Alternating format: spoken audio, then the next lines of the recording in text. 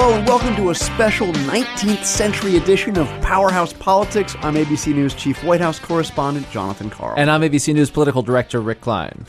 Rick, today we are reaching back into the archives. This goes back even before I was covering politics in Washington. Just barely. You weren't in the press room for this one. A book that I have to give you credit for caught your eye. We're very excited to have the author here. The Unexpected President, The Life and Times of Chester A. Arthur. Rick, I'm impressed. All I knew about Chester Arthur before this was the whiskers. That is those are some great chops that he had in the 19th century tradition. And the author is a good friend of mine and a former colleague at the Boston Globe, Scott Greenberger, who has rescued him from the dustbins of history in this really interesting, fascinating new book. Scott, thank you for joining us. And I have to confess, the way Rick kind of pitched this, just so we're completely clear and everything is above board, transparency. Rick said, I found the perfect analog to Donald Trump. I found the president in our history that is most like Donald Trump. And I was like, Rick, this is great. So what do you have? What do you have? I figured, Andrew Jackson, are we talking? Are we doing, do you have a Teddy Roosevelt angle on this? Where are you? Where are you coming? Scott, what do you think? Why is Chester Arthur Donald Trump? There actually are a lot of parallels between Donald Trump and Chester Arthur. They were both wealthy New Yorkers who had made their money in what some thought to be maybe in ways that weren't completely above board.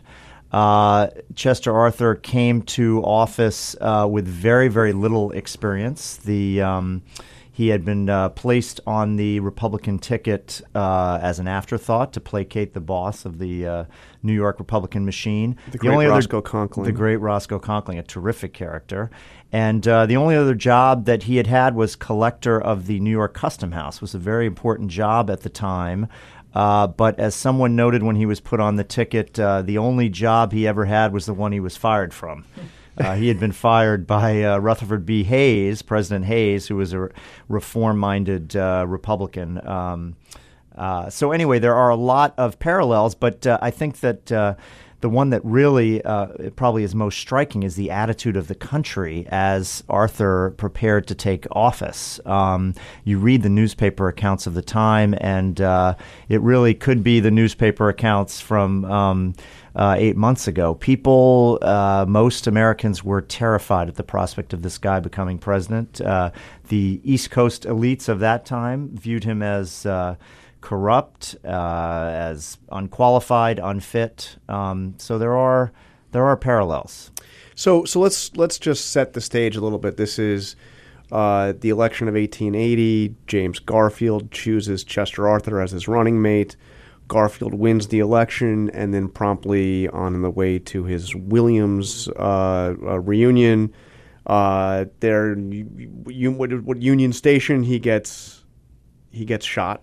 That's right. It actually wasn't Union Station. It was a different railroad station that no longer exists. But yes, but he was where shot was it in D.C.? It was on B Street, which I don't think there even is a B Street anymore. Yeah, I'm not sure exactly what's there. But so he was walking through. This was before there was a Secret Service. He was just walking through the train station on his way to catch a train north. To go up to Williamstown? That's right. And a disappointed office seeker named Charles Guiteau crept up behind him and shot him. Now, Guiteau was insane. I think it's fair to say that he was not in his right mind, but the trigger for his act was the fact that he was denied a federal job that he thought was his due for having helped out during the 1880 campaign. And that was one of the, if not the most important issue of the time, was this whole issue of jobs and the spoils system and civil service reform. And then something interesting happens. Well, a lot of interesting things happen. So first of all, Garfield doesn't die right away. He lingers for months through the summer of 1881. And this whole time, Chester Arthur knows there's a really good chance that he's going to be president of the United States. And as you mentioned, the newspapers, the country is kind of freaked out by the prospect. And this guy who, for lack of a better word, was kind of a hack for most of his life, decides that he's going to be president in a different way. How does this transformation happen? Well, I think there are a few there were a few reasons why he changed. One was I think he was very deeply affected by this summer and watching Garfield on his deathbed, really in agony. And he felt some responsibility for that because there was this split in the Republican Party between the reformers, and Garfield was of that group, who wanted to do away with the spoils, the so-called spoils system, and actually award federal jobs based on merit and not for political loyalties. It's bizarre, yeah. So he was affected by that, and in fact, when Guiteau shot Garfield, he said, "I am a stalwart," which was that wing of the party, "and Arthur will be president," which cast suspicion on Arthur and Conkling. Some people thought, and it was suggested in the newspapers, that Arthur and Conkling had something to do with the assassination attempt. So it was very shocking for Arthur to read in the newspapers that some people thought that he had something to do with this. The other thing, and I pay a lot of attention to this in the book, he started getting these letters from this mysterious young woman in New York in her early 30s named Julia Sands. She had never met Arthur. Arthur had never met her, but she was a political junkie. And she started writing him letters urging him to rise to the occasion. And she also was very familiar with his background. As a young man, he had been an idealistic lawyer, had helped desegregate the New York City streetcars. And she wrote him these letters urging him to rise to the occasion, to be a better person than he had been. And so this correspondence goes on over a long period of time. Someone, again, he'd never met. Right, she's housebound. Right, this is just a strange pen pal to have, and he takes this to heart all the way through to civil service reform. Kind of the last issue you think he'd champion. That's probably between that and the Navy. That's what you associate Chester Arthur with, if there's anything. The whiskers. And the whiskers. Right. Let's take that for granted. Well, civil service reform was a huge issue, and it really, first of all, he surprised everybody because he was a product of the spoils system, and yet here he is pushing civil service reform. But it really laid the groundwork for the progressive presidents to come, for Teddy Roosevelt and Wilson and these other presidents, because up to this point, the federal government had just been filled with hacks, people who had their jobs because they had helped the party in power to gain power. And in fact, they were expected and required to help the party remain in power by giving what were called voluntary assessments, basically mandatory campaign contributions. And he really he started to change that system and really made it possible for the more activist federal government that we know today, and that started to take shape a decade or so after his presidency.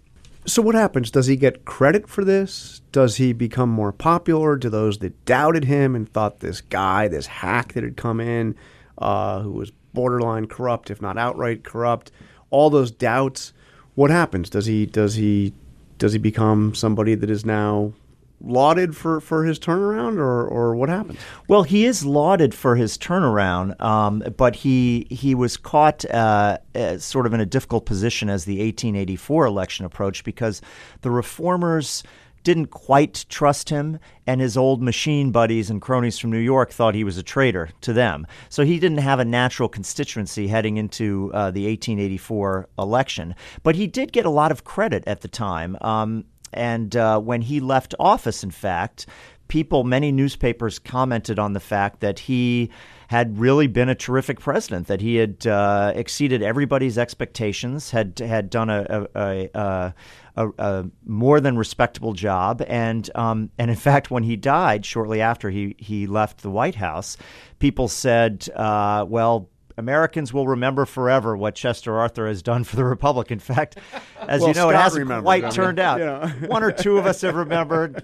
A lot of us haven't. And one reason why, though, that we don't remember him is because he was so ashamed of the politician he had been before he became president that he ordered almost all of his papers to be burned upon his death. Although he did specify that he wanted these letters. Is that like wiping a server, or is that kind of? It's like wiping a server. But he said, but please save. I order you to save the letters from Julia Sand, and they are at the Library of Congress. 23 letters. But I think the fact that there's so little material to work with has dissuaded other people from writing about him, and we've forgotten him except for his facial hair, as you note. And you were able to draw newspaper accounts, which are quite colorful, and it's a really well written book. And I say that not just because you're a friend, Scott, but because it is a colorful age with a colorful, freewheeling press at the time. I want to hit on the Gilded Age parallels that you talked to, because a lot of people talk about this as you say, as another Gilded Age. What did the society at the time, how did that contribute to the politics of that era? This is after the Civil War, after Reconstruction. It is known as the Gilded Age. America was growing in kind of unexpected ways. What were the anxieties that were animating politics then?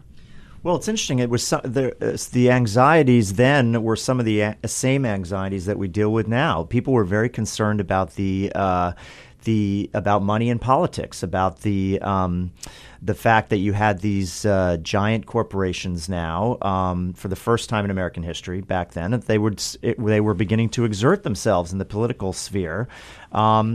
And so, and the other parallels that we see between the two periods include income inequality, which was a big issue then. That was the first time that Americans had ever heard the term millionaire, was back during the Gilded Age. So, it is really interesting, given the fact that many people refer to our current time as a second Gilded Age, to take a closer look at the first Gilded Age and how Americans sort of worked their way through that and sorted out some of the put in place some of the safeguards that were designed to prevent the corporations of that time from exerting too much influence. So you talk about the transformation, him taking on like the last issue. You would have thought this is it's kind of like a Nixon goes to China. Chester Exactly. Arthur takes on abuse of the spoils system. And you've talked about the parallel between the New Yorker that is now in the White House. So is this a suggestion that we're going to see some kind of a transformation in Donald Trump, a la Chester Arthur? I mean, Rick, maybe you want to weigh in on this.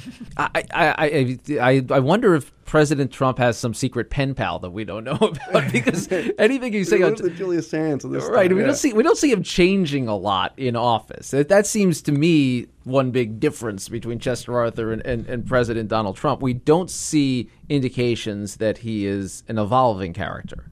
No, I think eight months in, I think it's fair to say that he is pretty much the same guy that we saw during the campaign.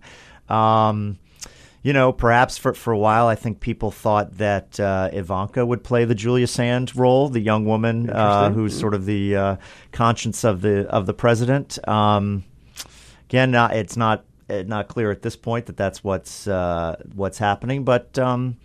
We'll see. People, President Obama said on the eve of the election, and obviously encouraging people to vote for Hillary, he said the presidency doesn't change people. It just magnifies who you are. Chester Arthur seems to be a counter example of that. So far, Donald Trump seems to fit with what Obama said, but, he's got some more time there, so we'll see what happens. And Scott, I have to ask before we let you go, why Chester Arthur? I mean, if you were to list presidents and quiz Americans on which of those names was fake, I think Chester Arthur's name would be high up. Most people could tell you literally nothing about him, and there's a string. Millard Fillmore, dude. Hey, there's in the string of 19th century. The 19th century was. So it is, and just to jump on Rick's question, did you find the most obscure president? Is he the least written about president, or does Fillmore get in there? Henry Harrison. Harrison was only in office for about. Well, he was also only in office for about 30 days. I think he died. Yeah, there's not a lot of material there. But he's a more famous figure. His grandkid gets elected president. I mean, that's true. Yeah. Chester Arthur. I don't know. Tyler.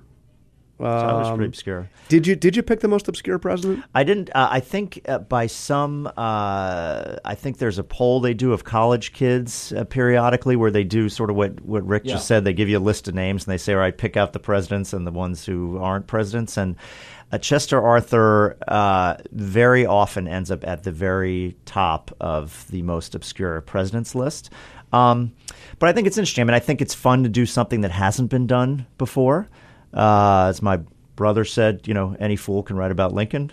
he was kidding. He was kidding. But it's fun to do something that hasn't been done before, and I think it is an interesting story. The story of transformation really appealed to me. And again, I think the parallels between his time and our own time are interesting. I'd like to say that I also knew in writing the book that we were about to elect a New Yorker, wealthy New Yorker with, who was widely considered to be corrupt and a clown, but I didn't know that. That happened after I wrote the book, so that's just dumb luck on my part. But I do think he has an interesting story. And one other thing that's appealing about him, you mentioned Teddy Roosevelt, and I've read a lot about him. Obviously, an extraordinary guy by any measure. I mean, if you think of all the people you might want to sit down and have a meal with, for me at least, Teddy Roosevelt's near the top of the list. My list. He's the top. List. Yeah. I mean, Chester's maybe at the table now for me, but for most people not. But it's hard to relate to Teddy Roosevelt in a way. I mean, you don't meet people every day. You can't say, oh, I have a friend who's just like Teddy Roosevelt. He writes dozens of books. He does, he's a sheriff out west. Chester Arthur is one of us. He's a normal guy who just through a succession of strange occurrences ended up as president of the United States. And he was as surprised as anybody else to end up there. And yet he found it in himself to rise to the occasion and serve his country. And I think that's an interesting story, a cool story to tell. Well, thank you for sharing it with us. And Rick, a brilliant choice. But what's the next project so we know who you're going to... Well, Millard Fillmore. Okay, good. Yeah. Good. No, I don't know yet. I'm not sure. There are only 45 presidents, so it's tough to find one that hasn't been picked Actually, over. 44. 44, right. Yeah, because Harrison gets counted twice. Oh, that's right. Yes, that's true. Yeah. It's a good trivia question. Yeah. But thank you for joining us. Thank you for joining us on Powerhouse Politics. And we've got to make this a tradition, Rick. I think we got to do every once in a while a 19th century edition. I agree. We'll go back into history, rescue someone from those whiskers that obscure their image. Well, luckily he's got the whiskers, or else he wouldn't be remembered at all. At all. So, all right. Well, we will see you again with more topical news in our next edition. But I am all for the deep dive into history. Scott Greenberger, thank you for joining us. The book again, "The Unexpected President: Life and Times of Chester A. Arthur." Go out and buy it, and of course, while you're doing it, leave us a review on iTunes. Go on iTunes, leave us a review, subscribe to our podcast. We have fun doing it and have fun bringing stories like this. Talk to you next week.